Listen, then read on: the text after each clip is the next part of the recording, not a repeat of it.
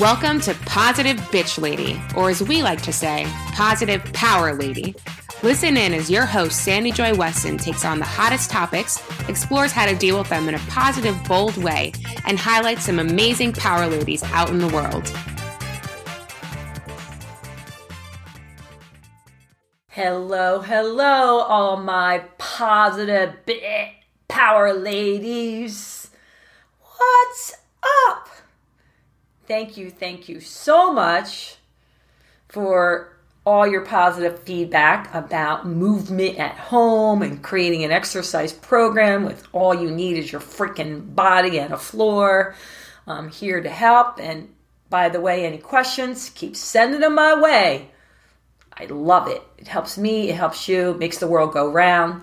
Podcast at sandyjoyweston.com. Podcast at sandyjoyweston.com. So I thought, since we talked about movement, let's go to the other more tricky subject, food. That's right. What we eat. Food freedom, I like to call it and refer to it, because that's what we're all looking for, baby. Food freedom. And I have 3 tips for you.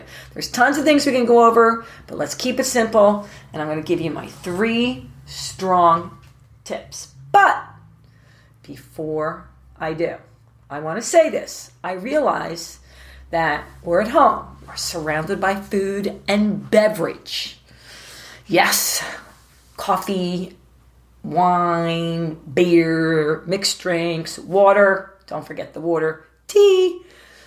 Lots of food. It's all right there. And we're in the home and surrounded by it. So I know it can be, it definitely is more challenging to feel that food freedom and make healthy choices. Especially since you might be using food a little bit more because you're bored or feeling anxious or stressed out, or because you think, hey, I deserve this. So I get it. We're going to have to up our game. And I'm all about focusing in with the guilt-free zone of embracing food. So let me read. I saw this quote. I'm trying to figure out where I saw it, but it said that we spend an average of 4.5 hours a day resisting temptation. Now, I'm not sure if I totally buy into that number, but I know it must be a lot. And how draining must that be? Think about it. How draining must that be? Especially if a lot of that is food related. It makes me sad. And is one of the things that drives me to help change that wasted brain energy. We have more important things to do, right? Like plan our next webinar, our next social virtual gathering, our next dance party, our next happy hour.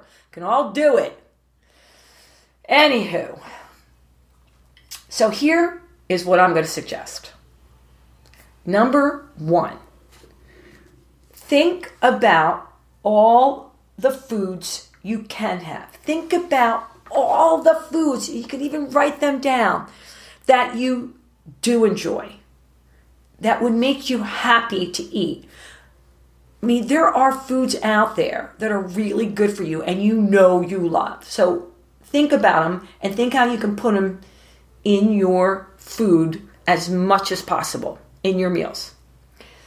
I like to dwell on them, because you can get, like I said, you can get overwhelmed with all the things you can't have. But hey, let's start thinking about all the things that you can have. Number 2, even though you can eat whenever you want, let's plan it out. Like, think about when you're going to eat your breakfast. It doesn't have to be the same exact time. I'm all about a little bit more loosey-goosey, ease and flow. But at least think about what you're going to have for lunch. Plan ahead. Breakfast, and then dinner. And also think about, plan it. Even, I like portion control, like have a plate that you go, all right, this is what it's going to look like on my plate. Plan it out that, so you don't put too much on there. And plan out how much, like if you're having wine, I have a friend who says she uses a small glass that's pretty, so she doesn't pour too much. Like when you use those big glasses and you say, I already had a glass. Yeah, now, I once saw something on a Betty White special. She said a glass of wine is healthy for you, and it was like this huge, massive glass. So think about it, make a conscious decision. And the third thing is out of sight, out of mind. And there's something to be said about this. So I'm not saying you have to put it under bolt and key, but as many things of the snacks and the treats that you don't want to eat that much of, make it hard to get to. I mean, yes, some of you say, well, I have kids. It's still and all. You don't have to have it there in plain sight. I know some people that have their candy bowls out and filled, and, they always have some kind of bundt cake or whatever in this little pretty container on their kitchen counter. We don't need to do that. We're not having guests anyhow, so put it away so that you really have to search for it. Even if it's in your refrigerator, don't put the things that you don't want to have that much right there in eyesight. Don't keep the wine just sitting out there. Put it away.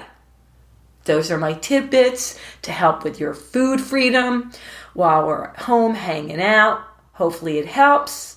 And I want to hear from you. What's something you do so that you can stay on track, right?